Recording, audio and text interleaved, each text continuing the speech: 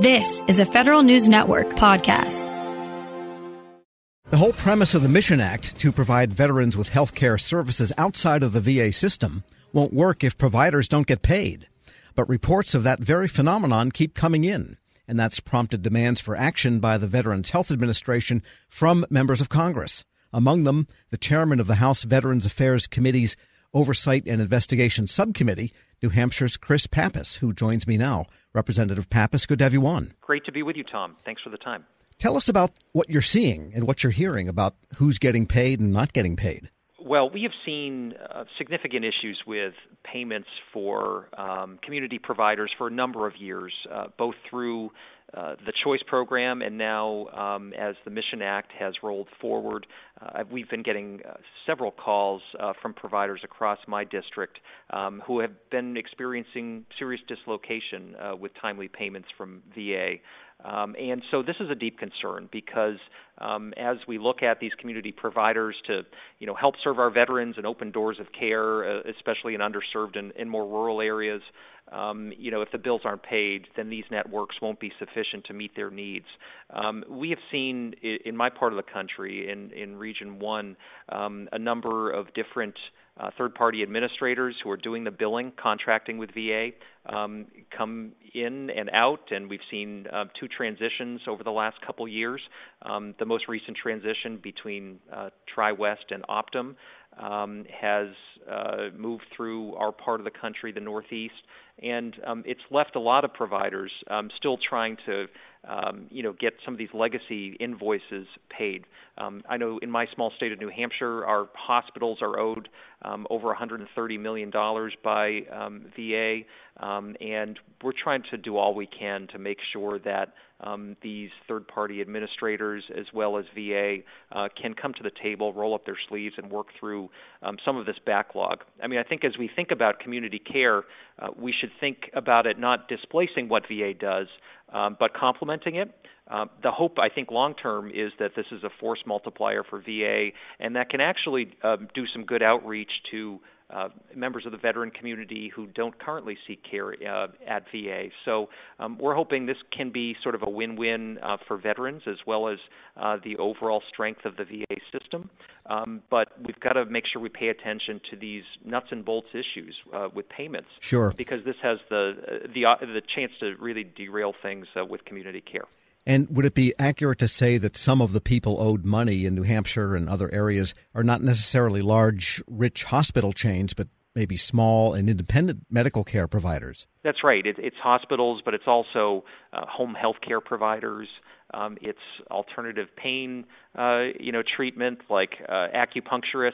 It's massage therapists. So we're hearing about it, both from large hospital systems, but also from smaller providers who, frankly, can't wait weeks or months to get paid for services that they've performed for our veterans. So it's a real serious issue, and I've heard from a number of providers over the better part of the last year who don't want to do business with VA because of these issues. And I think we've got to make sure we work through this. At the end of the day, it's about care for our veterans, and that's what has to be top of mind. And do the payments, as this program is structured, come directly from the Veterans Health Administration, or is it some kind of a regional distribution of VA medical centers that do the payments? How is it set up from just a transfer standpoint? Well, some of the claims lie with VA. Some lie with these third-party administrators that I mentioned, those firms that are contracted to do billing for VA. So it's really where the authorization originated. And so you have to do a lot of backtracking to figure out exactly, where these claims live and where the responsibility lies for this. So there is some shared blame to go across, I think. And that's why it's important that not just at a local level, but also at a regional, national level, that VA is willing to engage in this. I know our local folks up at the Manchester VA in New Hampshire are doing as good a job as they can trying to triage this situation. Folks in their community care, call center that work directly with these providers are doing a great job in trying to work through this. But this problem is bigger than just them because when you're talking about care provided, say, at a local hospital, that could come from a number of different medical centers. So we really have to make sure that our VISNs are involved and that, VA at a federal level is really engaged in this to try to work through these issues. We're speaking with New Hampshire Congressman Chris Pappas, and you had quite a number of co-signatories on the letter to the VHA, which indicates this is not just a Northeastern or Regional 1 problem, but something that's occurring nationally?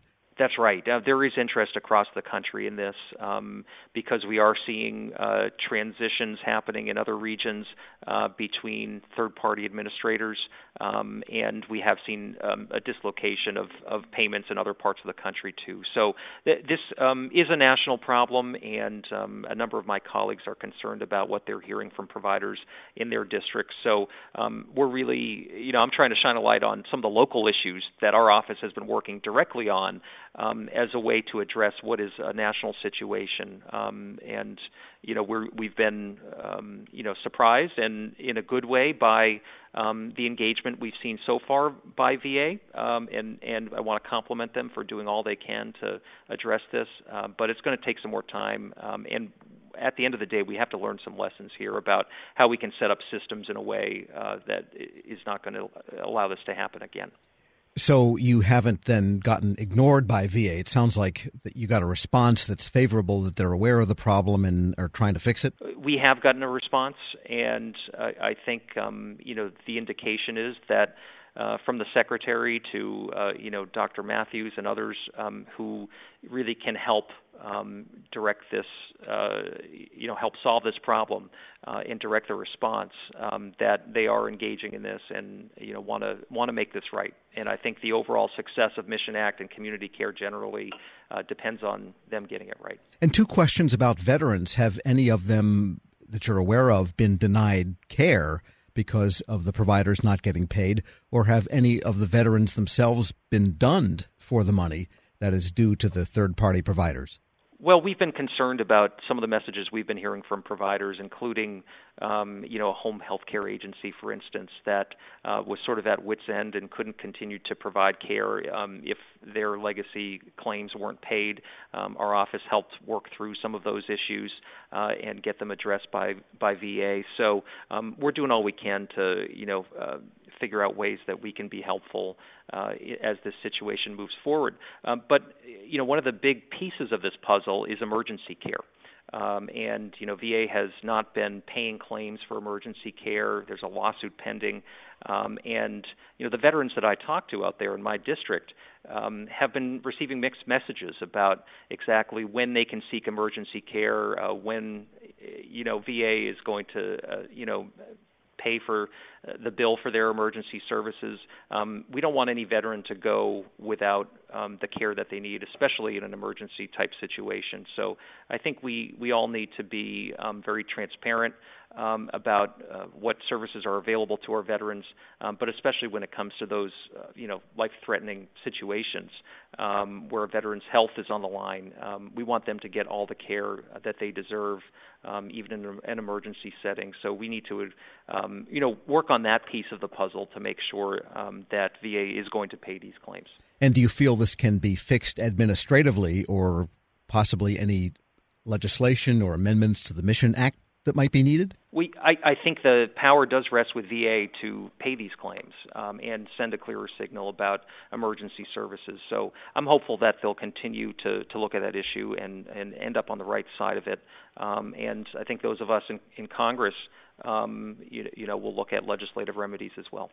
New Hampshire Representative Chris Pappas chairs the House Veterans Affairs Committee's Oversight and Investigations Subcommittee. Thanks so much for joining me. Thanks for your time. We'll post this interview at federalnewsnetwork.com/Federal Drive. Hear the Federal Drive on demand. Subscribe at Apple Podcasts or Podcast One. Grab a 30-day free trial of Live by Live Plus, and you'll get unlimited skips, commercial-free music, and all of the podcasts and live streaming events you can handle. Visit livexlive.com/podcast1 to learn more and start your free trial.